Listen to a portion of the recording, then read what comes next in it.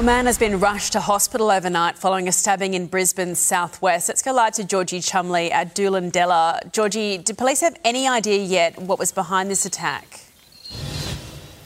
Good morning, Eddie. Police are still trying to work out the motive, but we have spoken to neighbours this morning who say that police have been called to this street, Mohammed Street, a number of times in recent months. We know that a man in his 20s was stabbed overnight at 9 p.m. yesterday. He was rushed to hospital where thankfully he remains in a stable condition with non-life-threatening injuries. We also know that a woman was clothed in a blue forensic suit. She is assisting police with their inquiries, but currently no one is in custody.